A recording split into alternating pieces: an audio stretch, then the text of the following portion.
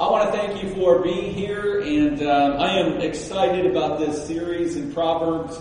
I've heard a lot of responses about it in the sense that, they're hearing things or seeing things in the Word of God that may be a little bit different than what they had seen before, and it's being challenged, or it's being a challenge to them, and I'm really thankful for that. I want to encourage you, if you enjoy being part of a church that is built on the Word of God, then I want to encourage you to respond by getting into that Word throughout the week. We're trying to memorize Proverbs 1:7. It's very, very easy. It's one other verse. We're gonna hit 1:7 this week by way of encouraging you to memorize it. There's another one that we're memorizing as well.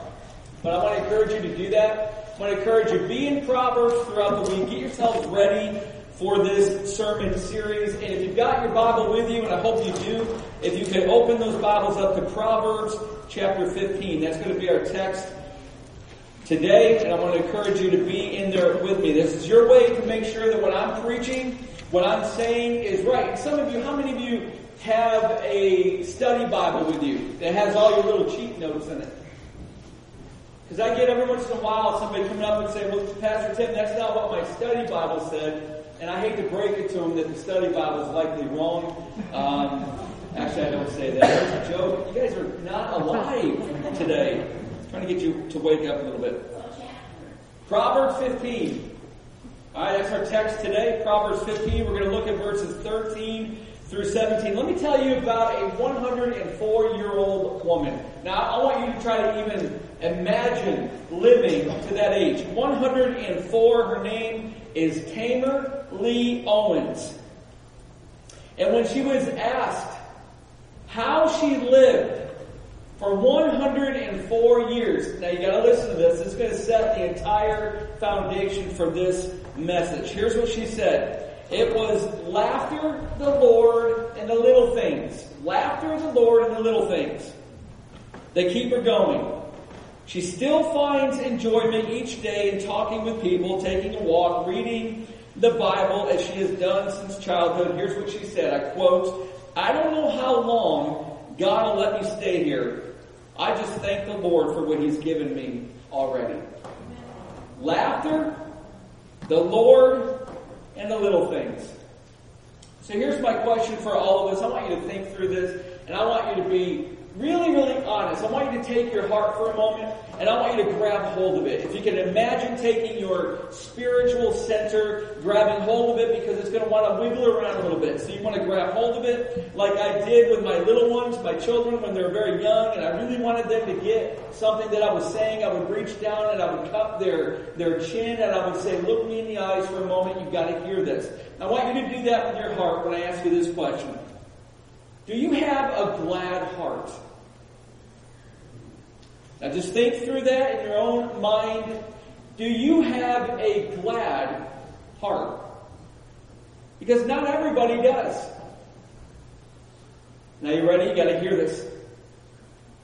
Wisdom, which means skillful living. It's a gift from God. And to enable us to live skillfully before Him, wisdom would offer us the ability to have hearts that continually enjoy a happy feast in life, regardless of our circumstances. Did you hear that? Do you have a glad heart? Well, God wants to give us wisdom. And one of the functions of that wisdom is to fill our hearts with joy and rejoicing and gladness and laughter so that we live as if we're at a continual feast in life, regardless of your circumstances. And is that even reasonable? Is that even reasonable to think that we can have a glad heart? Well, if so, how? And this entire message answers that very question. How do you have a glad heart? How do you have a glad heart? And what's it even going to look like? Well, the life of a person with a glad heart. I'm going to give you 2 points, and I'm going to unpack point number 1. The life of a person with a glad heart. What's that person look like? Well, here we go. You ready? Everybody, verse 13. And get your Bibles open, either electronic or your paper Bibles. Let's get them open. Let's look together. Remember, I never put my main text on the screen. Why do I do that? Some of you get a little annoyed with me. I do it to force you to bring your Bibles. Get your Bibles. Make notes in your Bible. A well-marked up Bible will mark up your life. So here we go, verse 13. A glad heart makes a cheerful face. Now, some of you don't like this already. You're the Eeyores here. A glad heart makes a cheerful face, but by sorrow of heart the spirit is crushed. And just like it does all through Proverbs, the heart takes its important place. Again, confirming what Solomon has already taught us. Proverbs 4:23. Keep your heart with all diligence, for from it flow the springs of life. Let me tell you what that word means, keep. It means guard. If you've got a wallet or a purse, and it's either in your pocket or your pocketbook, and you just cash your entire paycheck, all the money you've got that's for paying bills and discretionary spending, it's all right there in your wallet or it's in your pocketbook. Are you going to keep that wallet secure? Are you going to maybe put it in your front pocket? Are you going to keep that pocketbook zipped and not only over your shoulder but clutching it? Listen, when you've got something valuable, you guard it. So guard or keep your heart. Why? Because everything flows from it. Listen, all of life flows from the heart. So Proverbs, Solomon says you better keep it under guard. You better keep it close and watch over it. Why? Because the heart is the control center. Now listen, it's the command center. And it's the communication center. Everything that comes out of our mouths comes from our heart. Everything that we choose to do found its origin in our hearts. Everything that you think finds its beginning in the heart. So the thinking that you do, the choosing in life that you do, the speaking and the singing that you do, all of that comes from the heart. We're singing to the Lord. We're singing worship to the Lord. And I'm in the back today and I'm watching a lot of your hands go up. And I love watching your hands go up. Why? Because you're going to be doing it in heaven. And I'm going to be doing that in heaven. Some of you are in heaven, I know, even with your totally glorified body, your hands are going to start to go up and you're going to try to get it back down. It's just the way you are on earth. Well, you know what? Your hands are going to go up and you're going to fall on your faces before the Lord. And it's kind of nice to see us give a little bit of an evidence of that here on earth. But I'm watching hands go up and I'm hearing voices singing loudly and I'm thinking, you know what? I bet a lot of these words that we're singing are really coming from hearts that are really worshiping God and had a whole week of really worshiping God. That's how important the heart is. A heart full of joy. And I want you to see this. A heart full of joy makes us exceedingly glad. Now look at the verse 13. But, here's your door hinge, flip the coin, but a heart full of sorrow crushes the spirit. Now if you want a cheerful face, then it's got to come from a glad heart. Otherwise, it's that plastic smile that disappears as soon as you're past the person. How are you doing today? Here comes the smile. They walk past and there goes the smile. Listen, if you've got a glad heart, you're going to have a cheerful face. There's an equal sign between the two of them. So Solomon is teaching us here, how can we have hearts of joy regardless of our circumstances? Or, in the spirit of Solomon's teaching, wisdom's going to teach us how to live skillfully, joyfully, in the best and the worst of times. So he's going to show us how to do that. So here we go. I'm going to give you 4 evidences from this passage of a glad heart. How do you know if you've got a glad heart? Well, there's evidences of it. 4 evidences of a glad heart and the way to gain one. And you might be saying right now, you know what, Pastor Tim, honestly, I don't have a glad heart. I'm really very influenced by my circumstances. And when things are going really well, I feel really happy. And when things are not going very well, I get really discouraged and depressed and angry. Well, you need wisdom. And you need what Solomon's going to teach you. He's going to teach us what the evidences of a glad heart are and the way to gain one. Here we go. Number 1. Evidences of a glad heart. A glad heart is evident to everyone around you. Life seems kind of simple. A I'm hoping it gets a little better as we go, right? A glad heart is evident to everyone around you. It's written on your face. Look what it says. It makes a cheerful face. Now, I wish I could tell you, well, this is just a metaphor. He's not really seriously thinking about a cheerful face, but I can't tell you that. He really is talking about a cheerful face. Now, when you have a glad heart, it translates to your smile. It goes even deeper, you're going to see in a minute. Heart full of joy. A glad heart. By the way, a glad heart's a rejoicing heart. A glad heart full of rejoicing will spring forth a face where the eyes are bright and the smile is there. The gladness and the joy reaches the smile. Now, we've got two precious people in our church who have Down syndrome. And you know what? I don't think I've ever, in all the years for one of them and all the months for the other that I've known them, I don't think I've ever seen them in a bad mood. I can't tell you one time that they did not come up to me. The littlest one comes up and wants to give me a hug all the time. And the older one constantly comes up and says, Pastor Tim, can I have my hug? And she's smiling all the time. Their smiles spread to my face. Did you hear that? Gladness is communicable. Now you know the mission. Now you know the goal of wisdom to make us have glad hearts. It communicates. It spreads. It goes to another person. A glad heart produces a cheerful face, and it bears witness to the joy of the Lord. Listen, I want you to be absolutely dour and glum and depressive for 5 months, and I want you to share your faith in Christ all 5 of those months, and I want you to see if anybody wants what you're telling them.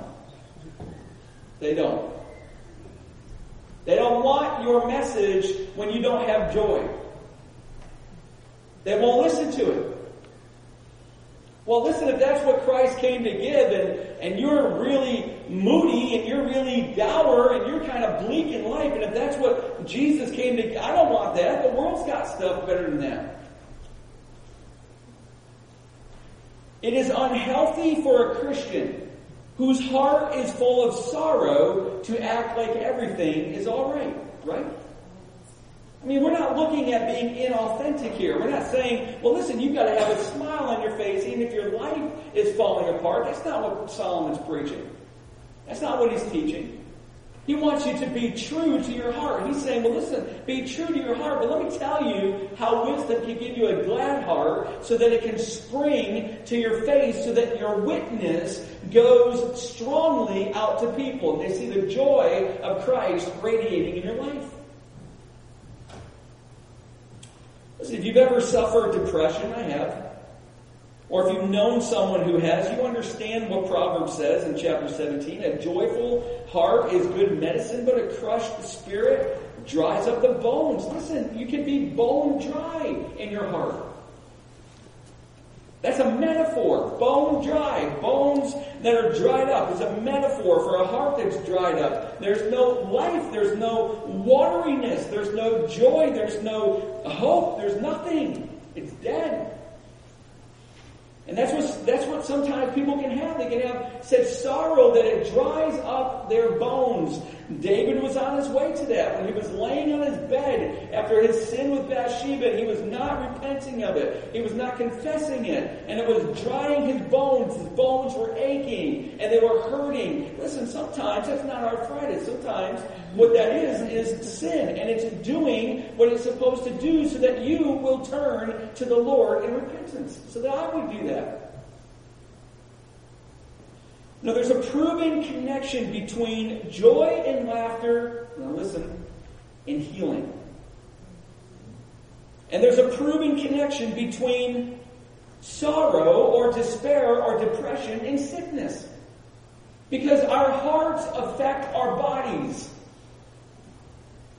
A joy-filled, glad heart will be evident to others and they will witness to the joy of your salvation.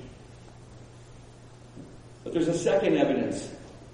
Remember, what Solomon's teaching us, what he's teaching us is there are 4 evidences of a glad heart. One, that people are going to see it all around you. The second one is a glad heart endures in any circumstance. It endures in any circumstance. You know, this life is full of suffering. How many of you know what I'm talking about? Raise your hand if you know suffering. And how we endure suffering depends on the state of our hearts, the quality of our hearts. Sometimes a very, very long shadow of suffering can cast over the path of a person. I know people who have been walking in suffering for years and years and years.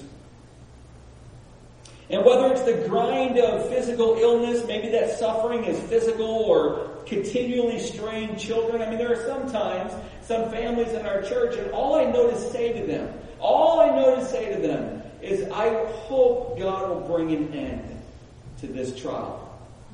Because it seems like your children just will not come back to the Lord. And I pray with them and I give them hope. And sometimes suffering is being in a difficult marriage, or suffering sometimes just seems to be here to stay in our lives. It doesn't seem to ever want to go. And to hear a message from me that says you've got to have a smile on your face, it can kind of rub you the wrong way, right? Like Proverbs 25:20, singing cheerful songs to a person with a heavy heart is like taking someone's coat in cold weather or pouring vinegar on a wound. It just doesn't seem to feel very good to hear this. And friends, we are to be real, we are to be authentic, not plastic and fake. But listen to this, ready? Here's what the Bible calls you and I to. Count it all joy.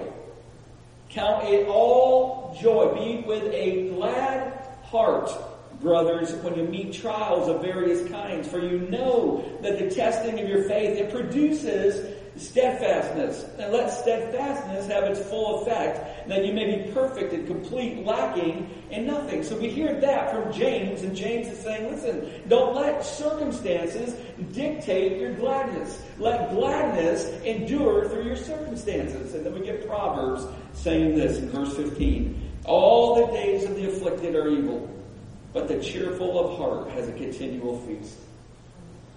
Now think through that, because this is sort of a little bit in a language that's a little bit odd to it. Let me read it again. All the days of the afflicted are evil, but the cheerful of heart has a continual feast. That word afflicted, now this is why I like you having your Bibles, because if I were you, and you've got a pen or a pencil, I would underline afflicted, or in your translation, the word that is referring to that, and I would have you rewrite it. Because what it means is it's not a person going through difficulty. The afflicted refers to a troubled and downcast spirit. Now, you got to get this. It's a troubled and downcast spirit who sees anything negative as proof that they've got a miserable life. See, the afflicted are those who are inwardly troubled. They're inwardly troubled, not those who have rashes and boils and cancers and parts of their body not working and job losses and going to lose their home and can't pay their electric. All of that are difficult circumstances. They all are. But the afflicted are those who've got a heart that sees everything they go through as being proof that they've got a miserably negative life. That's the afflicted. It's a perspective. It's a disposition. It is the Eeyore that's got a cloud following them, and everything is dour and everything is bleak in their perspective. You see, the one whose heart is full of joy is not someone who's got a silver spoon in their mouth and a primrose path to walk in life. It's the person who's not going to allow circumstances to rob him or her of joy. That's the person that wisdom wants to come in and change. See, that's the glad of heart. You know, every once in a while you get to meet these people. And they tell you what's going on in their lives, and you're amazed, and you're wondering, why aren't you angry? Why aren't you depressed? Why aren't you full of despair? And they begin to encourage you when you ought to be the one encouraging them. See, they've got a glad heart. Wisdom has done its job. It is with our hearts that we form our perspectives. Command, control, communication center. And the perspective is our outlook on life. And if our hearts are downcast, and if our hearts are negative, and by the way, listen, you better hear this, you're not born with a negative heart, you're born with a sinful heart. And Christian brother and sister, you're not reborn with a negative heart, you're reborn with a heart that's got the capacity for joy. So if you've got a negative and if you've got a downcast heart, then you're going to complain and you're going to see life as unfair and unenjoyable. And if your heart is full of rejoicing and wisdom is doing its job, then you're going to see life. We're going to see life as under the control of the God who loves us. Then it's going to provide what Proverbs says, the joy of a continual feast. Look at that word cheerful. Let's kind of dig down a little bit. Let me kind of give you a below the waterline glimpse at the Hebrew language. Look what it says in verse 15 as well again. A glad heart makes a cheerful face. Now look up at verse 15. All the days of the afflicted are evil, but the cheerful of heart.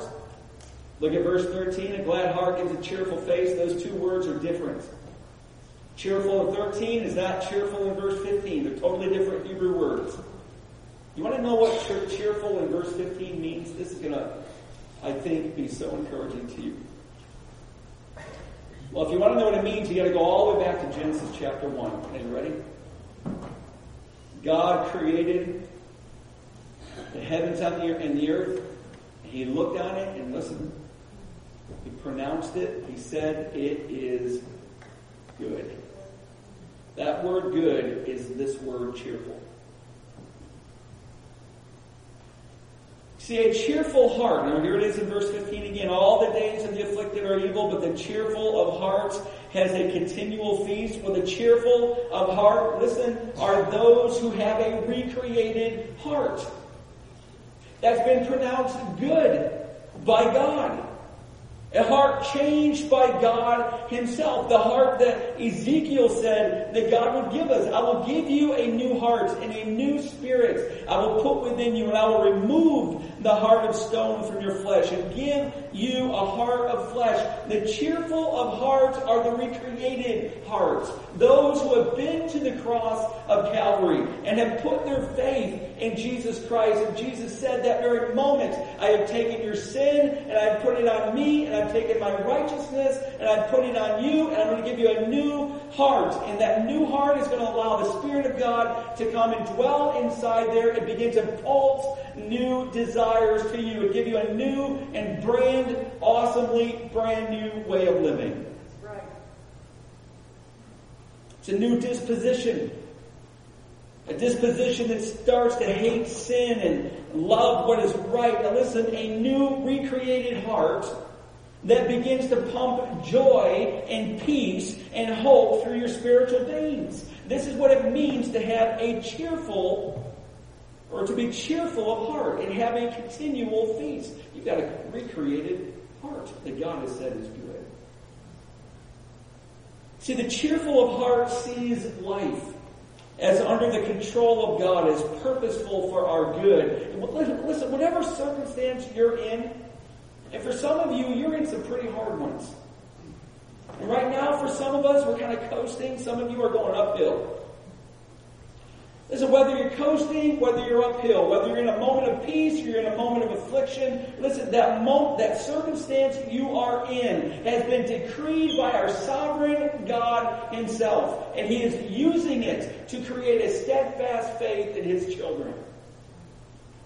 And that cheerful of heart knows that. They see all of life under the control of God, all purposeful for our good. And that disposition creates the kind of joy that an Israelite had in one of their feasts. Listen, if you were a Jew in the Old Testament, the most joyful moments, other than birth of a baby, were the feasts of Israel. See, the recreated heart of a Christian should produce the joy and peace of a feast day. Solomon says there's a third evidence. Here we go. What are the evidences of a glad heart that gives you a cheerful face? First one is going to be evident. It's going to be obvious to all. The second one's going to be that it endures in any circumstance. The third one, a glad heart, is learned contentment. It's going to be content. I mean, one of the most impactful quotes I've ever read was in a letter from the missionary Hudson Taylor, who wrote to his wife. He was over in China. And he wrote back to his wife and he said this quote. I memorized it because it's impacted my life so greatly. We have 25 cents in all the promises of God. Can you memorize that?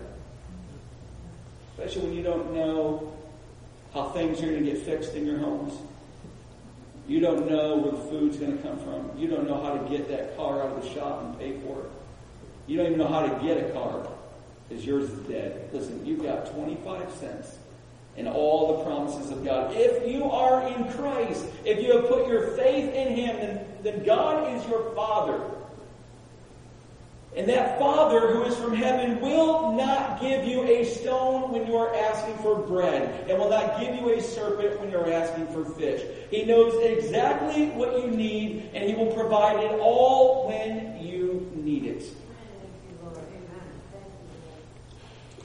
So look at verse 16 and see the evidence of a glad heart. Better is a little, but we're Americans. It's better with a lot. Right? How many of you, and don't raise your hand because I probably would really be upset. How many of you play the lottery? I had somebody last week holding up his lottery tickets in church thinking how cool that was. I said, are you kidding? Why? Why? Better is a little with the fear of the Lord than great treasure and trouble with it. And when the heart is consumed with knowing and loving God, there is a fullness and there's a satisfaction that doesn't hunger for lesser things. Listen, when you are full from a meal, then that tempting morsel doesn't hold its temptation anymore. If you're hungry for the things of the world, it's because you're not full and satisfied for the things of God. Discontent is strengthened when your heart begins to be consumed with the world's good. And by the way, it's just like eating Chinese food. Come on, you know. You get full really quickly and then you're hungry again an hour later. That's the world. That's what the world does. A discontented person looks at the gifts that God has given and says, not enough. Look at what it says in Proverbs 30. The leech has 2 daughters. Give and give. Listen, there's never enough. A discontented person has a heart that says, God, you've got to give me more. I'm not satisfied. And it was discontentment that moved Eve to eat the fruit and betray God. It was discontentment that moved Cain to murder his brother Abel. It was discontent that weaves its way through our anger and our envy and our jealousy and our coveting and our selfish ambition, our critical tongues and our complaining spirit. All of that is discontent. I mean, Benjamin Franklin even knew that contentment makes a poor man rich. Discontent makes a rich man poor. Listen, discontent finds its antidote in the fear of the Lord. Better is a little with the fear of the Lord, verse 16, than great treasure and trouble with it. And what is the fear of the Lord? It's that mixture. Listen, if you take one part awe and another part adoration, and you drop and you mix them right into your heart, your spiritual center, your command, your communication, and your control center. And you mix these two right in there, and you jostle it up. Listen, that's what produces the fear of the Lord. It's being in awe of God, adoring God, that translates into, I'm going to drop down on my face and serve Him the rest of my life, and I don't want to hold anything back any longer. That's the fear of the Lord. It's worship. And contentment fills the hearts of those who are satisfied with God. Discontentment, it slips in through the cracks of a distrusting heart. Here's what it says. God doesn't know what I really need to make me happy. I know better than He does what I really need to be joyful. I mean, just think of the word content and add the prefix dis. That's what it means to be discontent. Dis is a negative or a reversal. The contents of our lives are simply considered to be in the negative. They're not enough. Lord, I'm looking over all the contents I've got in my life, my looks, my brains, my skills, my abilities, my cars, my house, my clothes, and it's not enough, God. I'm in the negative. You've got to give me more for me to be in the positive, more for me to be content.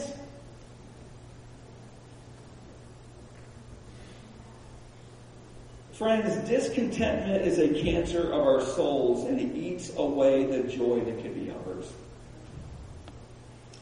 And the cancer's treatment is the fear of the Lord, the fear of Yahweh, the fear of our covenantal, faithful, personally loving, merciful God. In Habakkuk, that strange book in the Old Testament, Habakkuk figured it out. Look what he says. Though the fig tree should not blossom, he's in the negative. Discontent, right? His contents are in the negative. The tree should not blossom, nor fruit be on the vines. The produce of the olive fail, and the fields yield no food. The flock be cut off from the fold, and there be no herd in the stalls. Yet I will rejoice in the Lord. That's the fear of the Lord. It's a synonym. I will rejoice in the Lord. I will have a glad heart that will be okay whatever my circumstances, filled with contentment. I will take joy in the God of my salvation. God the Lord is my strength. He makes my feet like the deer's. He makes me tread on high places. See, to fear God is ultimately to rejoice in the Lord, to trust Him so deeply that your heart is filled by Him, and it produces an incredible mixture, listen, of both peace and joy. See, the evidence of a glad heart is a heart that is content regardless of how much you have and how little you have.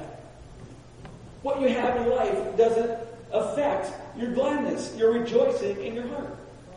Why? Because you've learned the fear of the Lord. You've learned to worship God. You've learned to mix awe and adoration into a force so powerful that you don't even care about the world. You are filled in your soul with God and the goodness that He is, and you don't even hunger for the world's goods. But godliness with contentment is great gain, for we brought nothing into the world, and we cannot take anything out of it. Jim Fenari's mom died this last week. And actually we were praying that the Lord would take her because she was suffering so terribly. But 8 kids, Jim's the oldest. Be praying for the Fenaris if you would. 8 kids. And when she died, Denise and I, we went to the calling, the viewing, and there were so many people. We were walking the home of a very large funeral parlor, and we walked into the doors and basically hit the line right there. We're probably there for at least an hour. There on the casket was a Fifth Avenue bar. Apparently that was her favorite candy bar. We told Jim. Jim was the first in line, the oldest down. That's how they do the receiving lines. And we said, Jim, there's a Fifth Avenue bar in your mom's casket. Why? He goes, really? I didn't even know that was there. I am starving. I'm going to go eat that thing. I said, you can't eat that. It's like sacrilegious. I guarantee you somebody ate that thing. I'm pretty sure of it. You don't take anything out because you didn't bring anything in.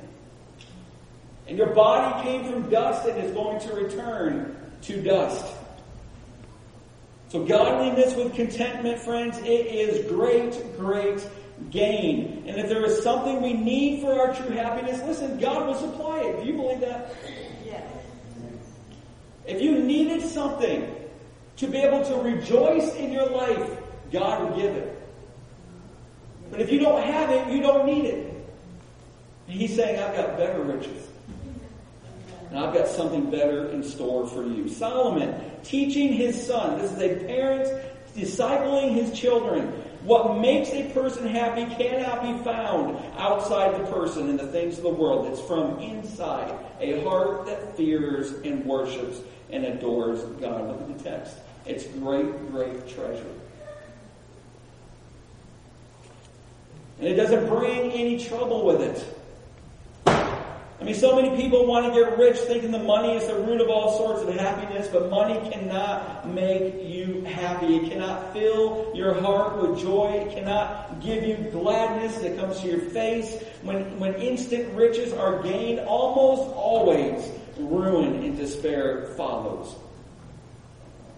The only treatment is the fear of the Lord. And we're going to learn how in a minute. Look at the fourth and final evidence. The fourth one is this. The glad heart will enjoy a life of love and peace. Better, verse 17, is a dinner of herbs where love is than a fattened ox with hatred and hatred with it. Listen, a fattened ox was, you probably want to know this, it was an animal that was pulled out of the herd. Now I want you to hear this, ready? It was an animal pulled out of the herd. It only had one reason, one purpose. It was being stall-fed. It was being given the best food because it was destined for the platter on their table. A fattened ox was an ox that's going to be eaten in a celebration meal. Even the wealthy rarely ate meat. Do you remember Luke 15, the prodigal son? The father said when the son came back, bring the fattened calf and kill it and let us eat and celebrate. The fattened animal was always for a celebration moment. It was a luxury. And what the world cannot provide, though we clamor after it, is peace. The world cannot provide it. You know, in biblical days, there really wasn't a middle class. I know that sounds strange to us. There were the wealthy and there were the poor. There really weren't people in between. And the poor the poor rarely ate meat, almost always subsisting on vegetables, grains, and sometimes a little bit of fruit. So you've got this poor meal and you've got this wealthy meal. Better is a dinner of herbs, the dinner of the poor, where there is love, than a fattened ox, dinner for the wealthy, with hatred in it. I mean, what good would the sumptuous feast be, Solomon is teaching his son? What good is it to have all of this wealth if you don't have love and peace with it? See, these are the true riches in life. Solomon's saying, son, listen, all the stuff that we've got in our family, all this huge palace, which is bigger than the temple of God. We've got all of these animals and all of these herds and all of this gold and silver, all this stuff. Listen, son, I'm telling you, it will not make you happy. It cannot fill your heart with rejoicing.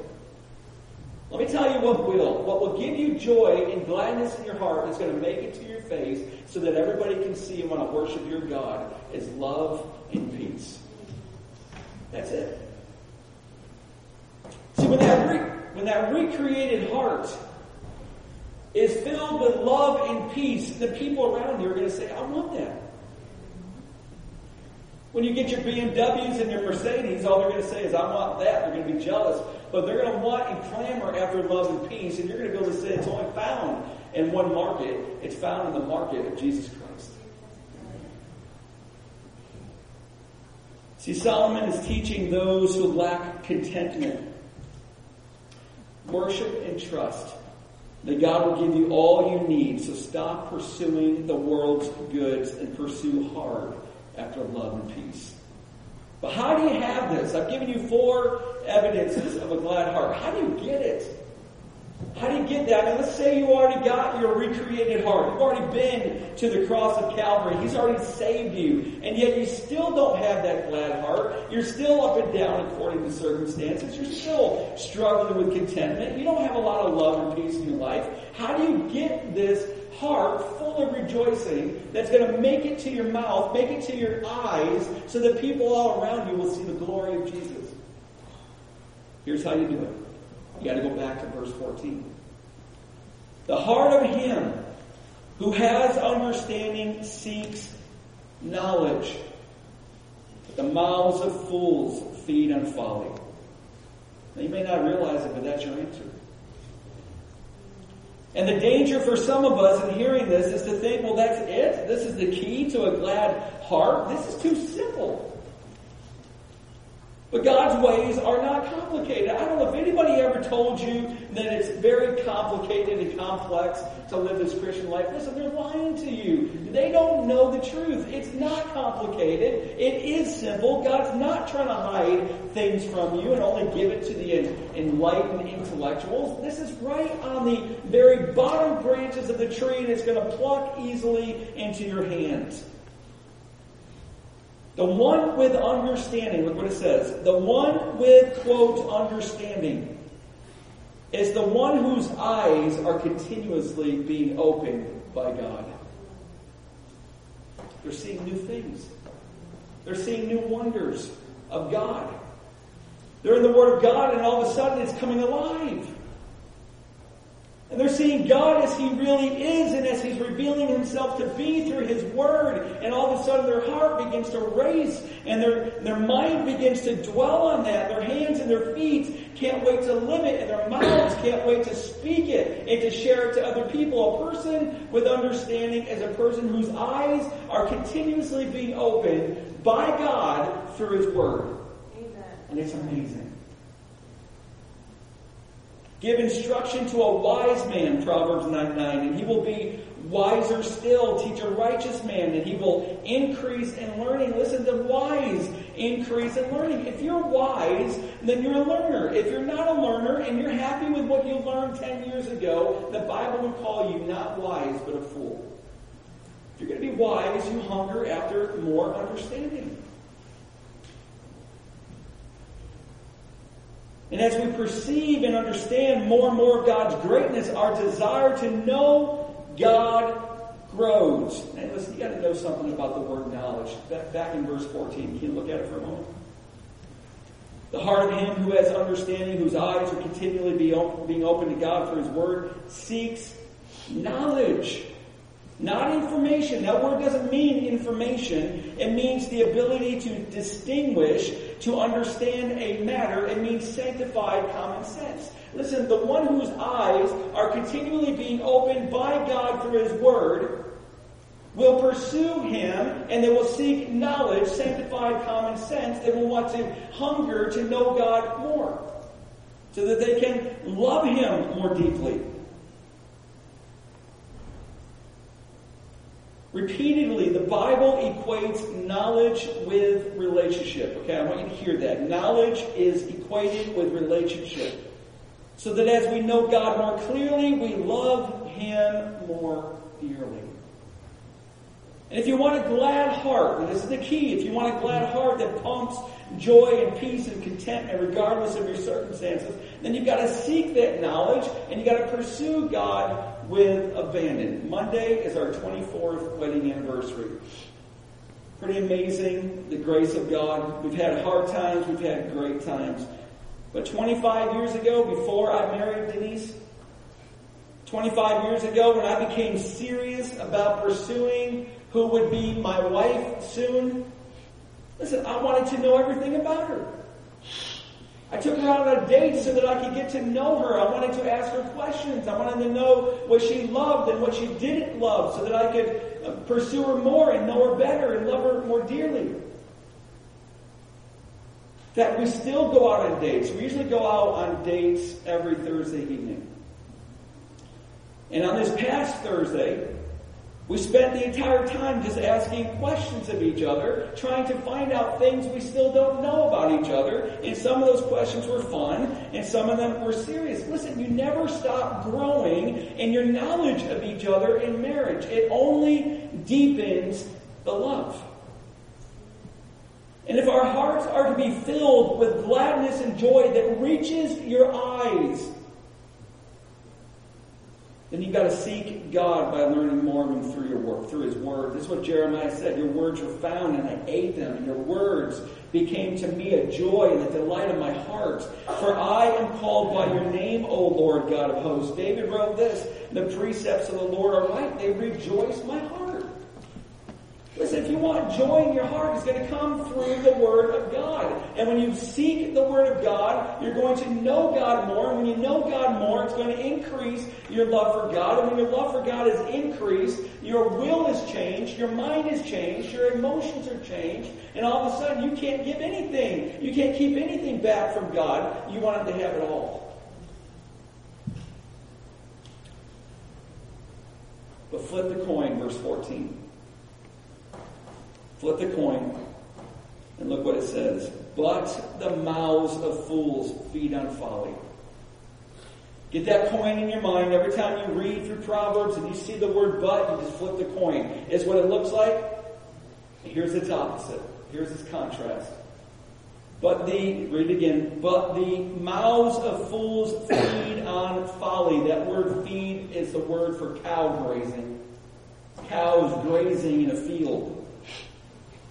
They graze on folly. Fools graze on folly. Folly is the word that is for a fool who rejects and rebels against God. Rejects God's word and rebels against God's love. See, fools reject God. They don't desire to know who He is. They don't care what pleases God, what displeases Him. They will not satisfy themselves from God's table. They're not content in what He gives. You know, the world has its advertising campaigns. And it sends them to your heart. Every time you're watching TV, listening to the radio, watching a movie, reading your magazines, you get in the checkout lines. Listen, those are nothing but the world advertising what it lays on its table. And it begins to whisper into your mind, you deserve this new car. And we've got creditors who go by another name in the Bible called jailers to help you get it. Or it says we can help you get the house of your dreams, and all your friends are going to be jealous. They're going to wish that they had that house. Or it whispers, you know what, go ahead and indulge in that illicit pleasure. There's nothing wrong with it if you don't get caught. You want to see what the table looks like that the world lays? Look at chapter 9. Can you flip back a few chapters? Look at verse 16. The world invites us. And it says, whoever is simple, let him turn and hear, and to him who lacks sense, she says, this is a woman folly. Stolen water is sweet, bread eaten in secret is pleasant. But he does not know that the dead are there, that her guests are in the depths of Sheol. Listen, you want to know where the world's inviting us, friends? Listen, yes, this may be the second or third most important thing I'm going to tell you. Where's the world inviting you? The world's inviting us to a banquet in the grave. It's got a table laid, but it leads to death, to the grave, Sheol. Yet the wise have before them the key to a heart of joy and peace and love. So I'm going to ask you again as we close. Do you have a glad heart that is evident on your face? Wisdom wants to give you this. A glad heart that is consistent despite the circumstances in your life. A glad heart that is full of contentment at what God has chosen to provide. A glad heart that is full of love and peace. And if you don't have that glad heart, then Christian, listen, wisdom can give it to you, but you've got to pursue God. You've got to know God through His Word. And as you know God through His Word, you're going to love God more deeply. And when you love God more deeply, you're going to give more of your life to Him. And when you give more of your life to Him, your heart is going to be filled with love and peace. And it's going to spread to your mouth and your witness and your testimony. Listen, if you don't have a glad heart, here's where you start. You ready? Third most important thing I'm going to tell you. First was wisdom can give you a glad heart. Secondly, the world's inviting us to a banquet in the grave. Ready? Here's the third one, and I'm almost done. If you don't have a glad heart, here's where you start. You'll repent. You push yourself away from the table of the world. And you admit to God and you confess, I've been filling my soul with the world's junk. And I'm so full, I don't even want you, God. I'm not eating that grave food anymore. I want to fill my soul with God so that I don't even hunger for the world's junk. And I will start in your word. So let the word of God fill your recreated heart, Christian, with joy, love, and peace. And listen, enjoy your feast. Amen? Amen. Let's pray. Father, we thank you for your word. And Lord, I thank you that those of us who lack wisdom, and I think probably all of us do, Lord, I know I do. And I thank you, Father, that you